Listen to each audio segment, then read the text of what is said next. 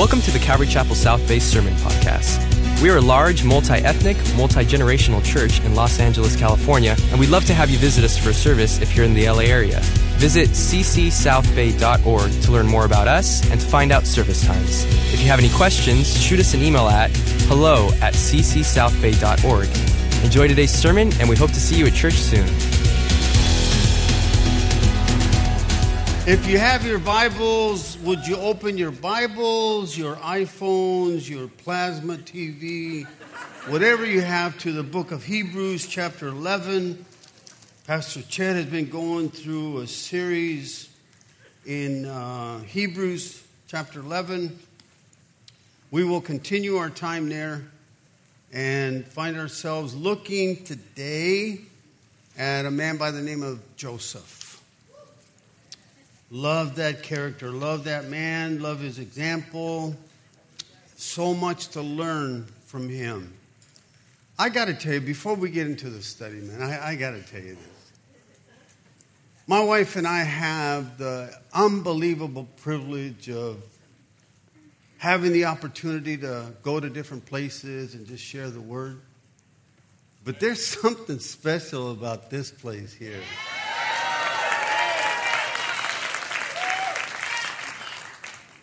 Getting to know your leaders, your pastors, unbelievable. They really, really are. You have a team of men and women that serve you, that have a genuine love and heart for Jesus. They really, really do. And I thank the Lord for that. Father, as we join together now to open your word, some of us are waiting for different things. Esperando, Señor. Some of us have been waiting for just a day. Others for months. Some for years. Lord, it takes faith to continue to believe that you're working when it's taking a long time. And so I pray that through our time, our short time together, looking at the life of Joseph, that we would be encouraged to once again trust you. Trust you in the waiting. Trust you in the dark times. And help us to remember, Lord, that you're always at work. We love you and we thank you in Jesus' name. Amen. It was probably maybe 15, maybe 17, 18 years ago. My granddaughter, our oldest granddaughter, she's 22 years old. But she was probably about 5, 6 years old. And I had this old pickup truck at the time that had a cassette player. How many of you remember what a cassette player is? Wow, a bunch of old people, man. And I had her in my pickup truck, this old pickup truck, in the car seat. And as we start driving, she says to me, "Can you please play this for me?" And she hands me a CD. She's 5 years old. I say to her, "Babe, mira, mijita. That's a CD. This is a cassette player. They're not compatible. You cannot play a CD in a cassette player." To which she says, "Okay, but can you play it for me, please?" No, listen. Listen. Let me explain this to you, 5-year-old. That's a CD. This is a cassette player. You cannot play a CD in a cassette player. You need a cassette. She said, "Okay. Can you play this for me, please?" And this went on time and time again. And you know what I realized? She don't understand. And the reason she don't understand is because she doesn't have the mental capacity.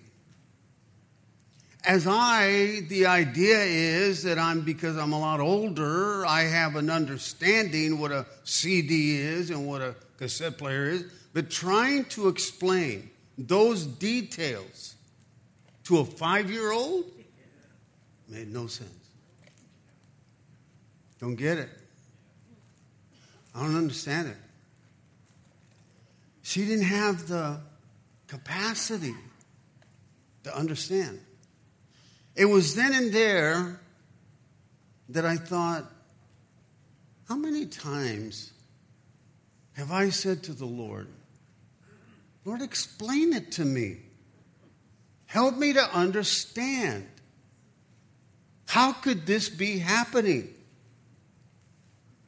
And just to hear the voice of the Lord say, you don't have the capacity to understand. If I tried to explain to you why I'm doing what I'm doing, if I tried to explain to you how I'm doing what I'm doing, you wouldn't understand. And as I look at the life of Joseph, there's so many events that happen in his life that to the natural mind, you look at it and you read it and you go, I don't understand. How can that happen to this guy? If you know the story of Joseph, there's got to be a time when you're going through the scriptures that you just scratch your head and you go, I don't understand. How can this be happening? So we're going to read Hebrews chapter 11, but then we're going to also then go to Genesis chapter 39 and then Genesis 50. And so if you want to make your way there so that when it's time, you'll be ready. But in Hebrews chapter 11 and verse 22, just one verse. That's all that Ched gave me. Just one verse. Verse 22. By faith, Joseph, when his end was near, spoke about the exodus of the Israelites from Egypt and gave instructions concerning the burial of his bones. I'm reading from the New International Version. It just kind of reads a little easier for me. But when I was reading this and I started looking at this a while back, I was mesmerized by two words. Verse 22, by faith. By faith, Joseph. It doesn't say by Joseph's ability. It doesn't say by Joseph's background. It doesn't say by Joseph's education or experience or understanding or wisdom. What Joseph did and what he went through and how he persevered and how he achieved what he achieved was by faith. What do I mean? When we talk about by faith, what do we mean? I put it this way. Faith is living your life as if it were so, even when it's not so, that it might be so, just because God said so. Just because God said so. But have you ever noticed that if you're going to live by faith, if you're going to be a man, a woman, a youngster, a teenager that lives a life of faith, have you noticed that a lot of it has to do with letting go of something? Have you ever noticed that? Letting go of the past. I'm going to walk by faith. Let go of bitterness. Let go of unforgiveness. Let go. Let it go. I don't know if that's an easy thing for you, but for some of us, ay Dios mío. Letting go. Jack is an example of someone that's called to let it go. Jack was walking along a steep cliff when he accidentally got too close to the edge and fell. On the way down, he grabbed a branch, which stopped his fall. The fall was more than 1,000 feet. He was hanging on to the branch and began to yell for help. Help! Is there anyone up there? help! Yelling for hours and about to give up when he heard a voice. Jack, Jack, can you hear me? Yes, I can hear you. I'm down here. I can see you, Jack. Are you all right? Yes, but who are you? I'm the Lord, Jack. The Lord? You mean God? Yes, Jack, that's me. God, please help me. I promise. If you'll get me down from here, I'll serve you for the rest of my life. You ever made that promise? God said to Jack, here's what I want you to do. I'll do anything, Lord. I'll do anything. Just tell me what to do. Okay. Let go of the branch. Wait, what? God repeated, I said, Jack, let go of the branch. Just trust me. Let go. There was a long silence. And finally, Jack yelled up, is there anyone else up there that can help me?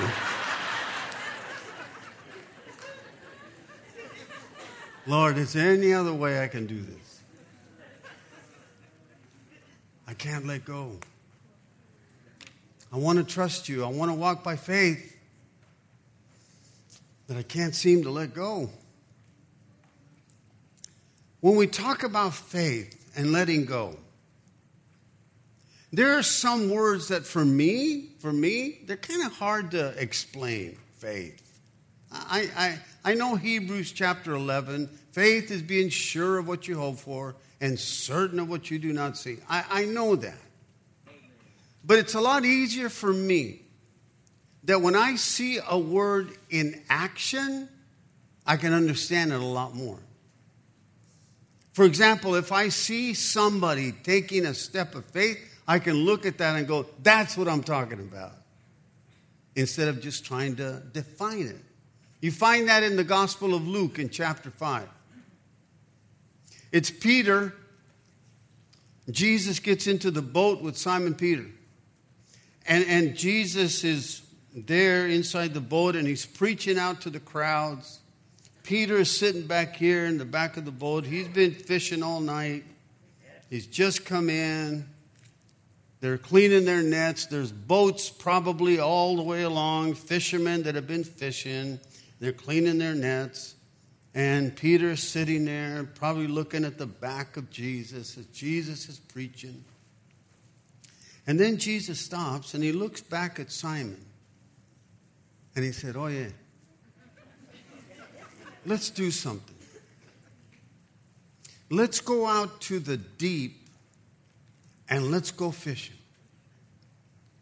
Now, there's a lot of problems with that.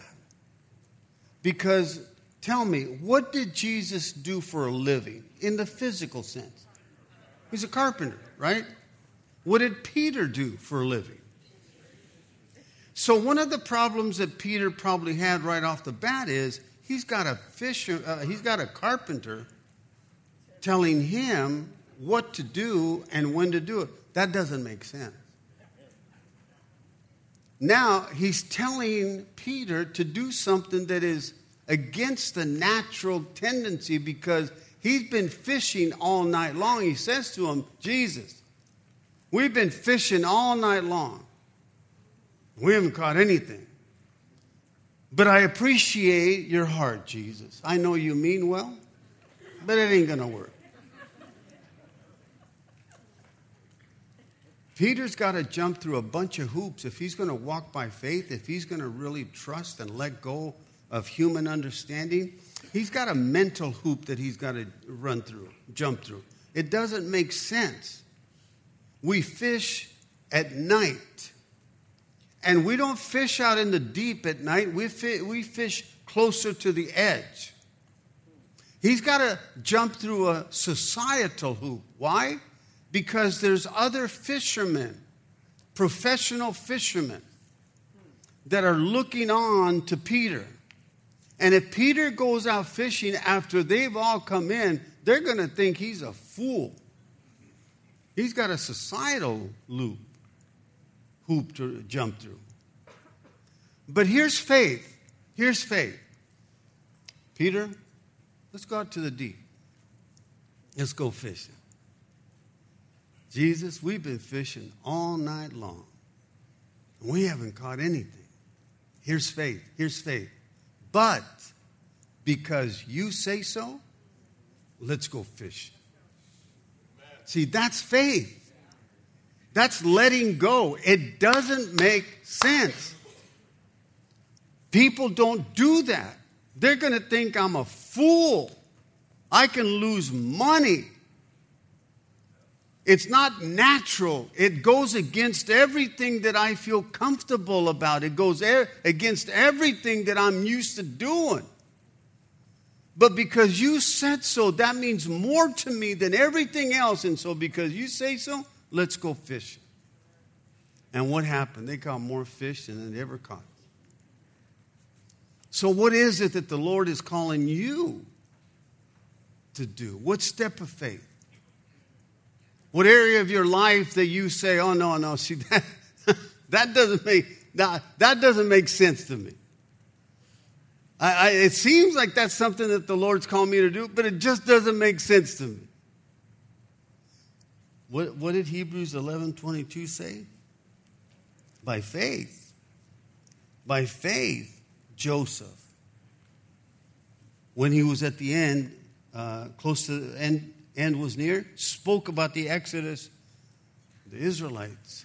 Now, I told you we were going to go to Genesis. Go with me to Genesis as we look at this in chapter 50 and just kind of read a little bit about Joseph's life. Obviously, it's from chapter 37 all the way through chapter 50, so we're not going to cover all the verses. But in chapter 50, there is one element.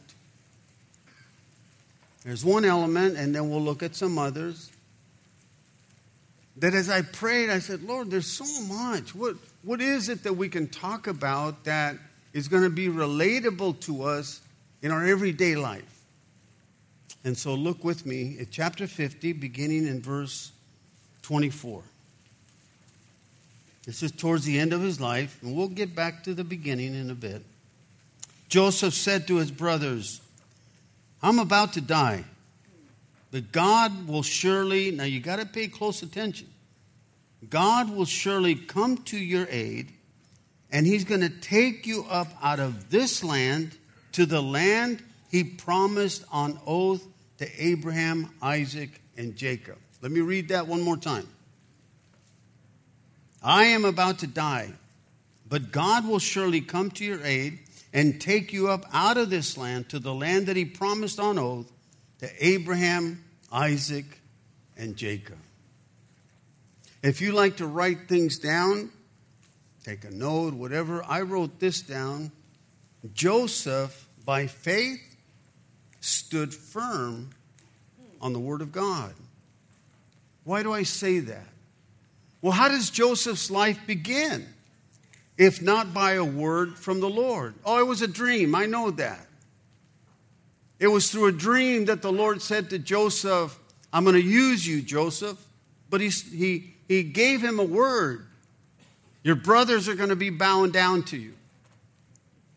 Your father's going to be bowing down to you. It was something that God spoke to him about his future. And now in chapter 50, and in other places, but in chapter 50, did you notice what he said? I'm about to die, but surely the Lord is going to come to your aid. And here's what the Lord's going to do. The Lord is going to take you up out of this land, and he's going to take you to the land that by oath he promised to Abraham, Isaac, and Jacob. That was a word that Joseph had. In Exodus chapter 6, verse 3, the Lord speaks. And the Lord says this, I appeared to Abraham, I appeared to Isaac, and I appeared to Jacob as the Lord God Almighty. But do you know that God never appeared to Joseph? So what did Joseph have? He had the Word of God. He didn't have signs other than the dreams that he had in the beginning. Interestingly enough, the dreams that he had in the book of Genesis, he said, hey, brothers, the 11 brothers, he's the youngest out of the bunch. And they hate him because he's dad's favorite, the baby. Hey, brothers, I had a dream. We were out in the field, and my sheaf of grain kind of raised up higher, and all of your sheaves of grain bowed down to me. And his brothers, they couldn't take a joke. What are you talking about? Are you saying that we're going to bow down to you? And they hated him even more. Now, Joseph, a little bit of wisdom would have been good. But Joseph says, I've had another dream. And in this other dream, the sun and the moon and the 11 stars, they all bowed down to me. Oh, my. But that was a word from the Lord. Joseph, by faith, stood firm on a word, not because of anything else. Now, he didn't have the written word. He didn't have the book of Genesis. He hadn't read Genesis chapter 50, but he had it in his heart. In the Gospel of Luke in chapter 7, it's about a Roman centurion. And the Roman centurion has a servant that he really likes. He's favorable toward him. But the servant is sick to the point of death. And the Roman centurion, that's not a Jew, he's Roman, he's a Gentile. He calls some of the elders, some of the Jews that were elders, and he said he had heard about Jesus, and he goes, hey, can you do me a favor? Can you go get Jesus so that he can come and heal my servant? So they go. Jesus, this Roman centurion, he's been good to us. You need to come and heal this centurion's servant. So Jesus decides he's going to go. But in Luke chapter 7, in verse 6, something interesting happened. I don't know why it is that the Roman centurion all of a sudden goes, hey, stop the presses. Call some of his friends. Hey, go and meet Jesus and tell him, stop. I don't deserve that he should come under my roof.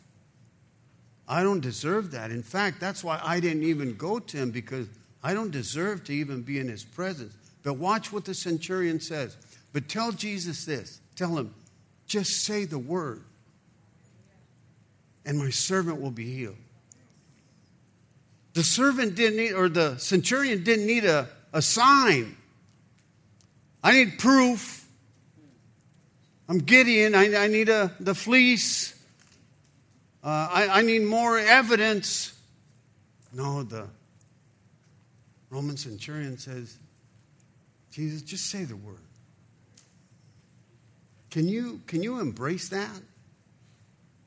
Can you be at a place, can you be the person that as you look at your marriage and maybe a little bit of tension and turmoil in the marriage, can you just go, Lord, just say the word. I don't need more evidence. I don't need more proof. I don't need more signs. Lord, show me your word. Show me what it is in your word. The Lord gives us promises. Some of us still demand a sign. Some of us still demand more from the Lord than just his word. Story is told of a young man that was a skier, snow skiing. Supposedly pretty good. He finds himself skiing down a snow slope. And something happens to where he begins to tumble. And as he's tumbling down this hill, bam, hits a tree. Shatters his leg. Can't walk. Rush him to the hospital. He's laying there in the hospital, moping. I don't understand. How could this happen? My life is over. First doctor comes in. Looks at the chart, looks at the young man, says to him, you're in bad shape. You really are. He said, the young man said to this doctor, I don't understand. What happened? And the doctor said, I can explain it to you. He said, when you began to tumble, let me explain it to you medically. When you began to tumble, this particular bone broke. And then when that bone broke, then this bone shattered. And then this bone broke. And then this stuck out one side. And the other bone stuck out the other side. Now do you understand? Do you understand what happened? And the patient is laying there going, I understand, but I don't feel any better. I don't feel any better. So that doctor leaves. The second doctor comes in. He looks at the chart. And he says to the young man, man, you are tore up. You're in bad shape. He says, but I'll make you a promise. Yeah? What? I'll make you a promise. If you will let me work with you, and you will do everything that I say to you, and you put the best effort that you can put into it, in the next 6 months, I'll have you back on that slope. Really? Yep. So that doctor leaves. The patient sits up in the bed. Now he's got a smile on his face. Why? What was the difference? One had understanding, but the other one had a promise that led to hope. We may not always have understanding, but you know what we have? We got a lot of promises, folks. We got promises. We got promises that our God is always going to be with us and our God is always at work. I don't get it, man. I don't understand why this happens and I don't understand why that happens. I don't understand, but I got a promise. And Pastor Dan has quoted it, in this world you're going to have tribulations, but cheer up. I got you covered. We got the promises. Sometimes we think that if we could only understand that it would make a big difference. Look at with me, go back to chapter 39, Genesis chapter 39. And I want us to look at another area of Joseph's life that I think is just amazing. I have such an admiration for this guy. Now, you know, there's not a sin recorded for the life of Joseph, but he's human. He's human. And so there's relatability.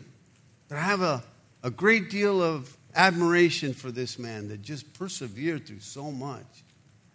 But let's look at one more element, another element of Joseph's life in chapter 39 and verse 1. It says, Joseph had been taken down, and I'll explain. He'd been taken down to Egypt. Potiphar, he's like a governor. An Egyptian who was one of Pharaoh's officials, the captain of the guard, bought him from the Ishmaelites who had taken him there. Now, verse 2. The Lord was with Joseph, so that he prospered. And he lived in the house of Egyptian master. And when his master saw that the Lord was with him and that the Lord gave him success in everything that he did, Joseph found favor in his eyes and became his attendant. Potiphar put him in charge of his household, and he entrusted to his care everything that he owned. Joseph has been sold into slavery. Joseph, when he told his dream to his brothers, the brothers threw him in a pit. Then they brought him out and they sold him into slavery. Angry, bitter. And as he is put on a slave auction block, Potiphar, the kind of governor of the land, purchases him and brings him home to his house to be his attendant. And Joseph is doing his work so good that this governor gives him over everything. And at this home, Potiphar is married. He's got a wife, Mrs. Potiphar. You know the story, don't you? Mrs. Potiphar. What a character. Joseph is going about his business, doing his work. Look at verse 6. Potiphar left everything that he had in Joseph's care. With Joseph in charge, he didn't concern himself with anything except the food that he ate. Now, Joseph was well built and handsome, just like Pastor Ched. No, it doesn't say that. It doesn't say that, no. After a while, his master's wife took notice of Joseph and said, the subtle approach, come to bed with me. But he refused. With me in charge, he told her, my master does not concern himself with anything in the house. Everything that he owns, he has entrusted to my care. No one is greater in this house than I am. My master has withheld nothing from me except you, because you are his wife. How then could I do such a wicked thing and sin against God? And though she spoke to Joseph day after day. Now remember, Joseph is like about 20 years old. Spoke to him day after day. He refused to go to bed with her or even be with her. I wrote this down. Joseph, by faith, continued to remain faithful to the Lord through it all. In everything. So let's do a real quick recap. Let's catch up. Joseph has dreams. His brothers hate him. Judah, one of the brothers, they want to kill him because they just hate him. Judah, one of the brothers, said, no, let's not kill him. He's our flesh and blood. Let's throw him in a pit, a cistern, an empty well, big, huge hole in the ground. He stood down in the ground. What are we going to do? What are we going to do? Well, let's pull him up. The Ishmaelites are coming by. Let's give him over to them and sell him into slavery. So they sell Joseph. They sell their own brother to the Ishmaelites. And they put him probably in some kind of wagon or whatever. And as he's in this wagon and he's driving away, as he looks back, the brothers are just getting smaller and smaller, the farther and farther away that Joseph is going. And he's got to be scratching his head going, ¿Qué pasó? I thought the Lord spoke to me. I thought the Lord said about using me. Did I miss something? And so he's sold into slavery. There at the slavery, on the slave trading block, I told you Potiphar purchases him. And he takes him home and he becomes a servant that is prosperous. And he has a Potiphar's wife that is making the move on him. And he refuses her and does the right thing. How could I do this? I can't do this. And watch what he says. And sin against God? What a man. A man of character. But she's had day after day after day, and finally one day she comes after him, and he runs, and she grabs his cloak and grabs a piece of it and tears it, and he takes off. And when Potiphar comes home, she says, "Look at what this Hebrew slave did. He made sport of me." Oh, the husband, he was upset. So now he gets thrown in prison. That's chapter 40, chapter 39, chapter 40, chapter 41. Joseph has now gone from the pit, and now has been accused of attempted rape, false accusations, unfair treatment. And he's thrown into prison. What do you do with that? Joseph remained faithful. Joseph remained faithful to the Lord through it all. And it's there in prison. It's there in prison that the Bible says that, notice with me in chapter 40, it says that chapter 4, we're not going to read it, but chapter 40, there's the beginning of the chapter in verse 1, sometime later, okay, read it. The cupbearer and the baker of the king of Egypt offended their master, and the king of Egypt, and Pharaoh was angry. The two officials, the cupbearer and the chief baker, he put him in the custody of the house of the captain of the guard in the same prison where Joseph was confined. So even in prison, in the upper verses, it says that the warden saw that the Lord was with Joseph in prison. In prison, Joseph stands out. A man of faith, Joseph. by faith, even in prison, is continuing to be faithful to his God. So much so that he's being elevated and he's in charge of all of the prison. And then when they bring in chapter 40, they bring in 2 more prisoners, a cupbearer. What's a cupbearer? A cupbearer was a guy that sat next to the king, and before the king ate the food, the cupbearer would taste the food. Before the king would drink the wine, the cupbearer would drink the wine. So if they tried to poison the king, the cupbearer would die, but long live the king. So the cupbearer comes, he gets thrown into prison, and the baker gets thrown into prison. Doesn't say why. But they did something. And what's amazing to me is look at verse 6 of chapter 40. Joseph came to them, the cupbearer and the baker, the next morning, and watch what it says. He saw that they were dejected. So he asked Pharaoh's officials who were in custody with him. The master said, "Why do you look so sad today?" Wait, Joseph had been thrown in prison and accused unfairly. It's unjust what they've done to him. It's not right. But yet he looks at somebody else and he goes, "Hey, what's up, man? Why are you so sad?"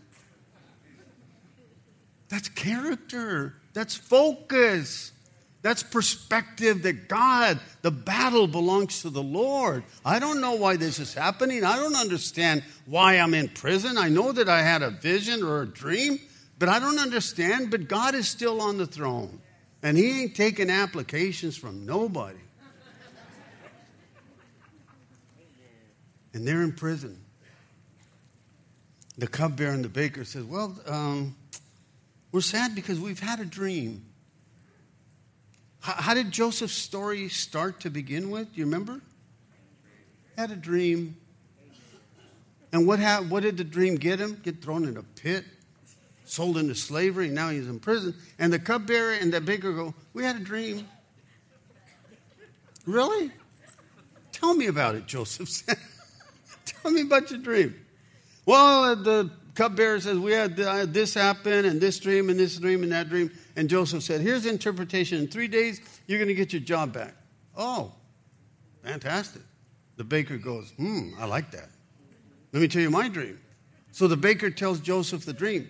And Joseph says, "In 3 days, the king's going to cut your head off and impale your body on a pole." Cupbearer, can we trade dreams?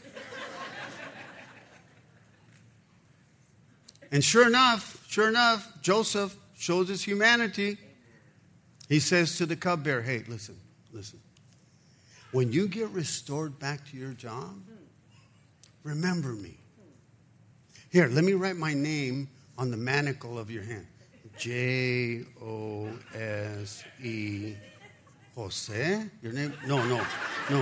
P-H. Joseph. When you get restored back to your position, remember me." So he gets set free. The cupbearer goes his way.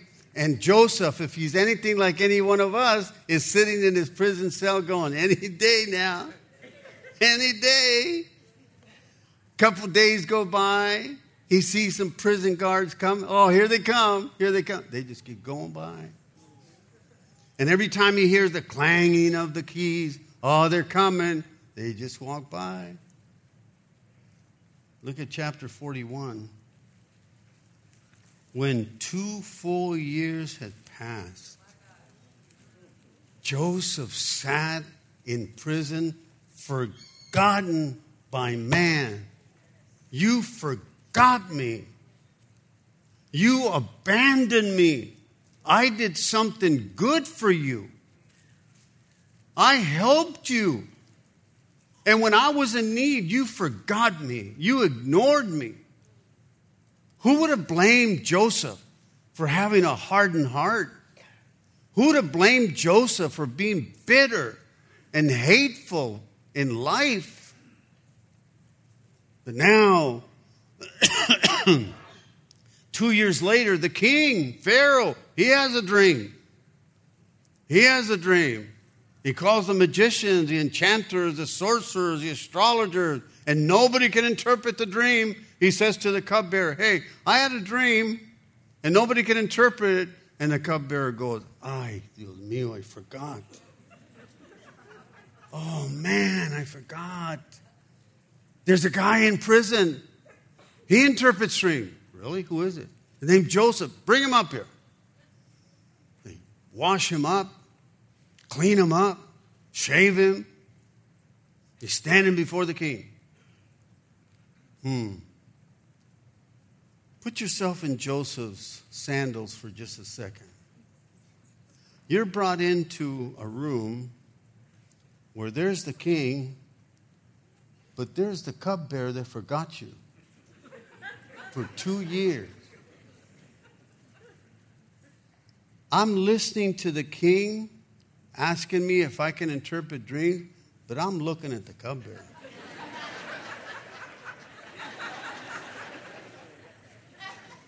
Remember me? Remember me?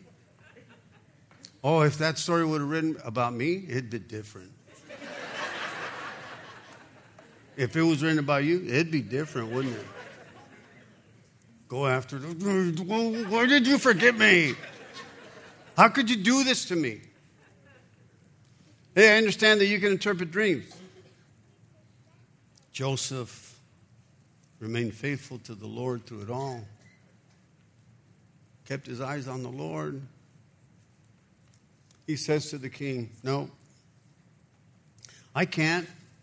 Check this out. Check this out. Chapter 41. I can't, but I serve a God that can. After being forgotten in prison, he's in prison for being accused of attempted rape falsely. He's sold by his brothers to slavery, taken out of a pit, and he still says, I serve a God that is able to. I serve a God that is able to do far more than I can ask or imagine.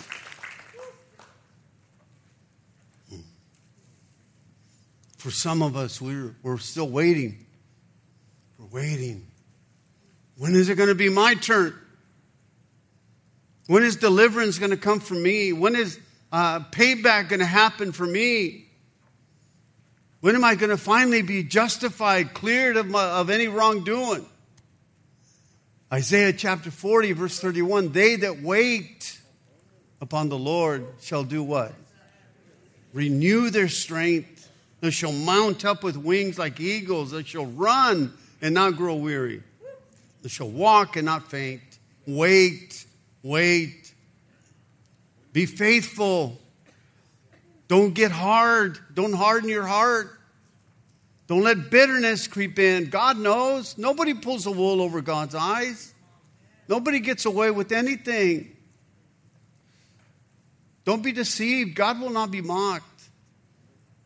If you've been wronged, if you've been mistreated, if you've been abandoned by family members, if they turn their back on you, wait. Just wait. Be faithful. Noah. Ring a bell? Noah? Ark? Flood?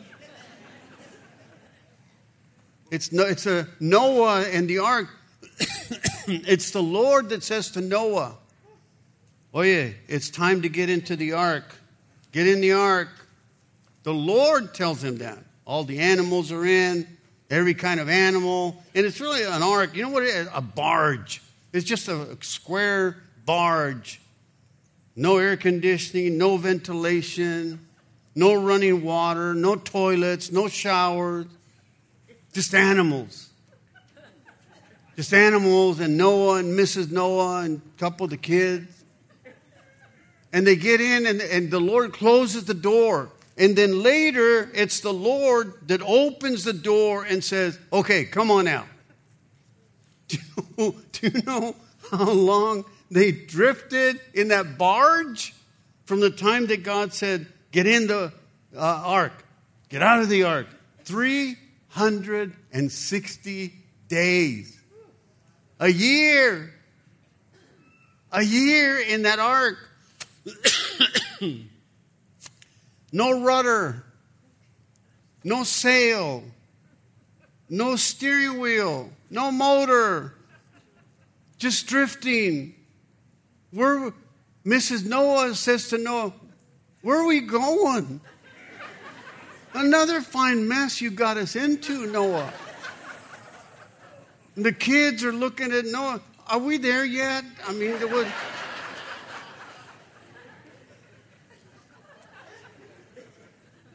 It's King David from the time that he was anointed as a king to the time that he took the kingdom, 25 years. 25 years. Wait. But there's a reward. There's a reward for those that wait. It's Hebrews chapter 11, verse 6. Without faith, it is impossible to please the Lord. Because those that come to him must believe that he is. That he is what? That he's there. That he's able. And that he is a rewarder to those that diligently seek after him. Remain faithful. God's working. Let me just kind of give you this. Would you consider this? Delays, detours, and difficulties are means by which God can get the glory. They are means by which God can get the glory. But you have to stay focused on him. It's Acts chapter 16, Paul and Silas. They get thrown in prison unfairly. They did something good. They delivered a young woman from demon possession. And they get thrown into prison. They get beat with their fists. They get beat with sticks. They get scourged with whips. They get dragged through the city. They get stripped naked and stood before the marketplace. And then after all of that, they're thrown into a pit. And again, who would blame these guys to just go, God, this is what you do? When I do the right thing, this is how you pay me? Repay me? No. No, there was a focus and a perspective that Paul and Silas had that I wish we would. Maybe you do. Maybe it's just me. But it's there in prison that the Bible says that at midnight, at the darkest time of the night, at midnight, Paul and Silas began to sing hymns to the Lord. They're singing. They see the Lord in this situation. They see God's hand in this situation. So can you imagine? They've been beat with the fists. They've been beat with baseball bats. They're bloodied. Their hair is matted with blood and mud. Their lips are swollen and they're in stocks. And Paul looks over at Silas and he says, hey, want to sing a song? Are you serious? Paul, estás loco. What's the matter with you? Échate una ranchera, Silas.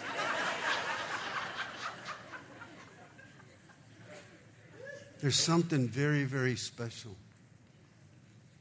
There's somebody that at a midnight time in their life, they can still sing to the Lord. There's a bird called a robin. You know when a robin sings? When a girl robin comes alongside of him. He likes that. He starts singing. You know when a rooster sings? When it's daylight. They can see. I can see now. Okay, now I can sing. But there's a bird called a nightingale. You know when a nightingale sings? Always. All the time. Good times, bad times, dark, light. They sing. Delays can be means by which we give glory to the Lord. Chapter 50, we're going to end in chapter 50 of the book of Genesis. We're almost done. Chapter 50, verse 18. We all know this verse. His brothers came, and this is after he's restored to his family, and you can read the rest of the story later. His brothers came and threw themselves down before him and said, "We are your slaves," they said. But Joseph said to them, Don't be afraid. Am I in the place of God? You intended to harm me, but God intended it for good, to accomplish what is now being done, the saving of many lives. So then, don't be afraid. I wrote this down. By faith, Joseph kept a proper perspective through it all.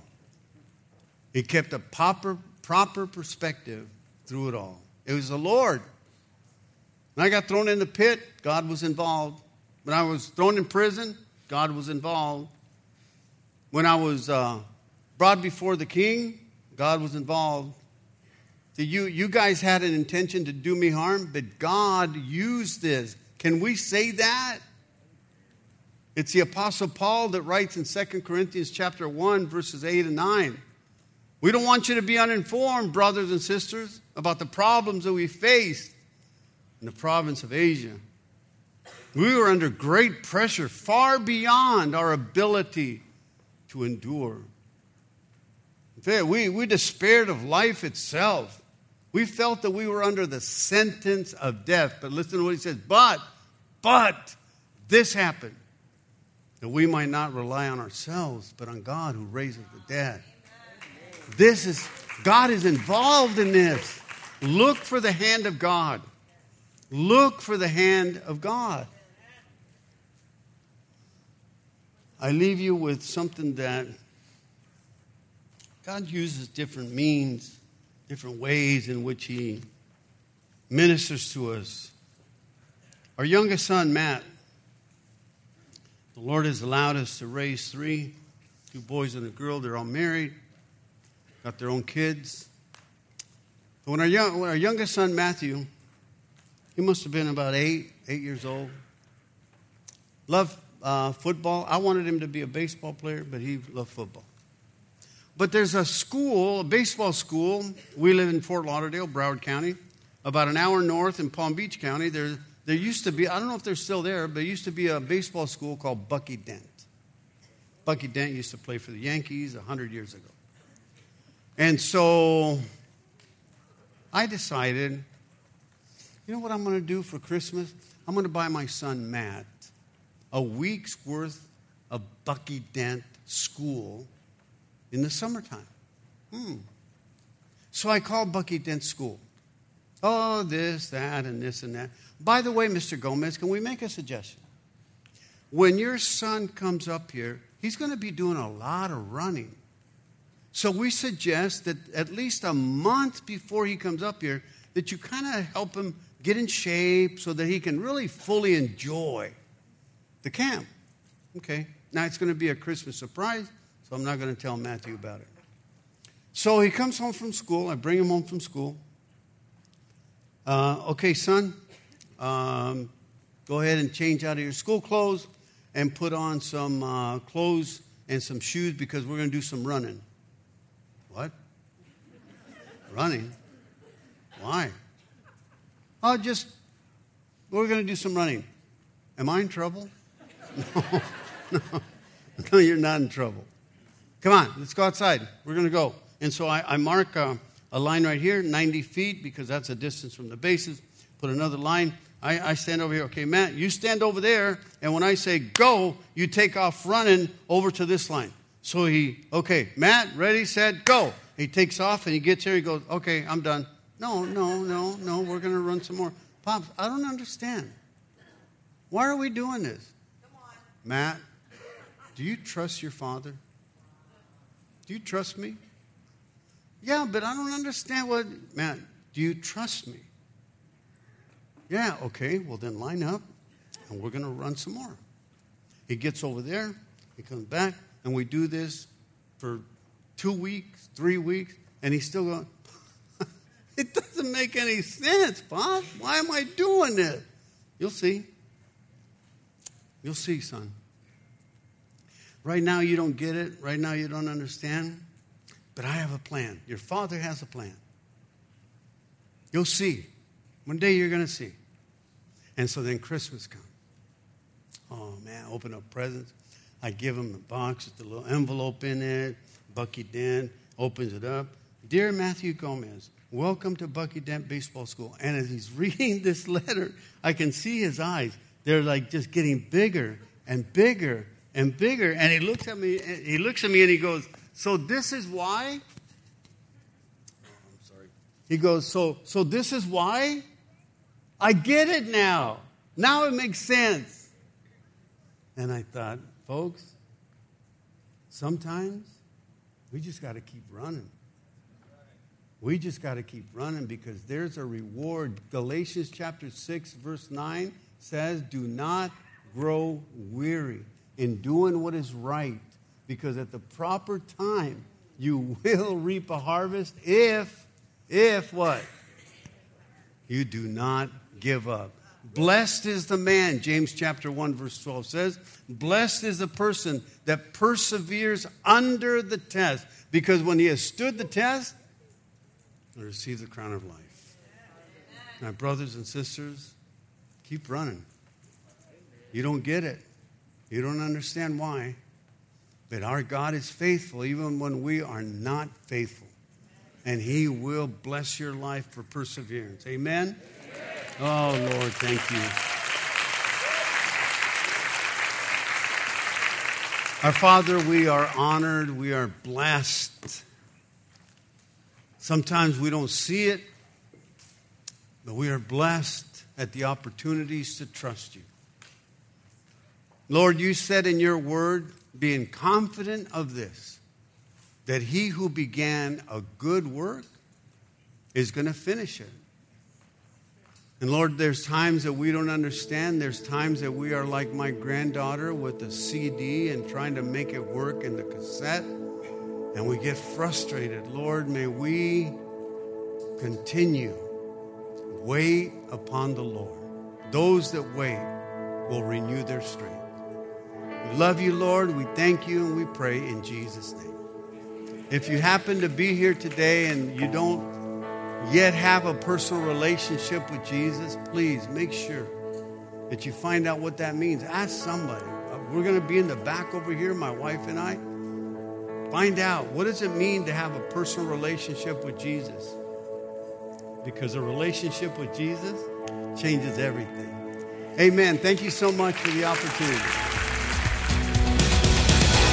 Thanks for listening, and we hope you were encouraged by today's message. If you have any questions or just want to check us out, make sure to visit us at ccsouthbay.org. God bless you guys, and we'll see you next week.